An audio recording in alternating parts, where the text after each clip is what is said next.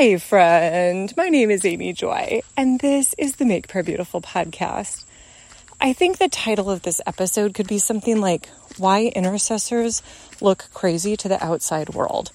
And I wanted to share a little experience that I had at church recently. So I had gone to church with my boys. My husband was not able to make it that morning, and I was happy to be there. I really always enjoy communal worship. It's such a precious gift. And that Sunday morning, we had a group of children who sang for us. So for the last month, they had gathered, their parents had sacrificially brought them a half an hour, 45 minutes before the service started. And they practiced these scripture songs where they would sing the scriptures. And the second of the two songs, they had sign language to go along with it. And so these 10 little children got up in front and they sang these two songs. And, in the natural, it's like, oh, they just sound so cute. Like they have little voices and they're just cute little people. But in the spirit, I have never had this happen before. But, that sense of if you refuse, the stones will cry out. Let the little children come to me. That the words of the Lord in the mouths of children are incredibly powerful. So it felt like a shockwave in the spirit. And I started crying because it was overwhelming. Oh my goodness, we don't recognize how powerful it is when young people, 5-year-olds, 7-year-olds, say the words of the Lord. And so that was powerful and beautiful. And then I had been in a season of listening to the song, Behold Our God, not every day, but on a pretty regular basis. If I was going somewhere or just wanted something to listen to, it would be I just need to hear that song again. Behold our God seated on his throne. And so when the children had finished singing, the pastor stood up and he said, we're going to sing Behold Our God next. And I have been reading out of Isaiah 40. Was that even the right song? Isaiah? Anyway, one of the book. I think it was Isaiah 40. And he maybe read the entire chapter, which was not short and very powerful. And then we all stood up to sing Behold Our God. And it was again, that sense of shockwaves in the spirit. And when I am singing at church, I don't usually stand with my family. I feel like as an intercessor, I go to the back of the building and I put my arms up, or the back of the sanctuary. And that is just the posture that the Lord has given me when I sing. And I feel like there's a level of being a sentinel that is on watch. And it's not like a human invited me to do that. It feels very much like this is the invitation from the Lord. When you are in this place, this is your posture.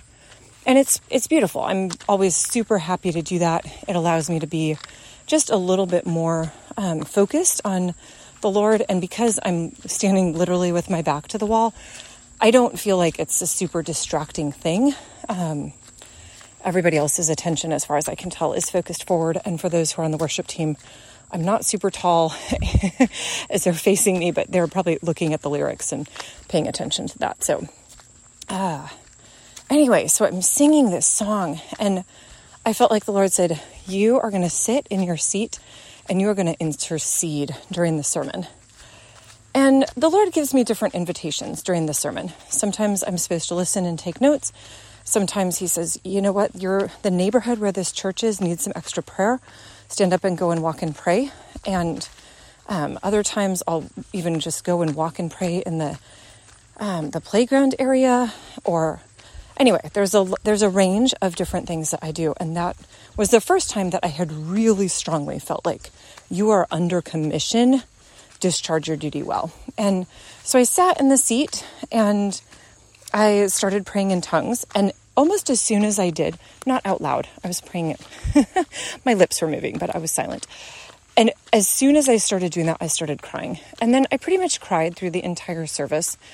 And I didn't used to carry tissues in my purse, but recently I had been going through my purse and realized I had stuck a little package in at some point. I don't know if it was like a hotel little package or something. But anyway, I was thankful for that because I was truly just like, there was liquid coming out of my face, shall we say. And then when the sermon was done, or actually at one point it stopped, the tears stopped, and I thought, oh, did I just pray through? Like, have I reached the other side? And I thought, okay, am I supposed to still sit here? Or is this like, I have been released from this assignment? And I sat there because I was a little bit weary from that intensity. And then all of a sudden, nope, here come the tears again. Anyway, it was beautiful in its own way. And because I was thankfully sitting in the back row and there were very tall people sitting in front of me, I don't think I was distracting, but I was not in a state to even notice. I know one of my sons said afterwards, Mom, were you okay? And I was like, oh yeah, that's just what I do. That's the intercession gift coming on me. It does look like a crazy person from the outside, I suspect. But it was very strong. And so I think my church is dealing with some hard things at the moment. And that felt like a gift to be able to pray in that way for that little season. But I also felt like the Lord said, you get to pray about this, and then then you give it back to me. It's not your burden to carry for the long term. This is just something that you get to carry it for a little bit.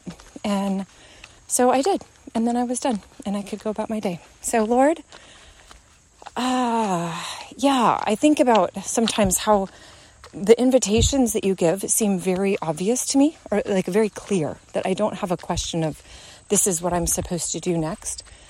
And yet I can see how for a person on the outside, I look maybe a little bit strange. And so, Lord, I think that's something that most of us who are in prayer have to grapple with, that as much as it's kind or it feels comfortable to look normal and to behave normally, but sometimes the invitation from you is not a normal invitation. And so, Lord, I ask that we would not ever be odd for the sake of being odd. That would be not very nice. But Lord, for the ways that you invite us into a deeper fellowship with you, in the way that you give us assignments at times, Lord, may we discharge those duties with faithfulness. May we be wise and upright in how we act and live before you. Thank you, Lord. We bless you. Amen.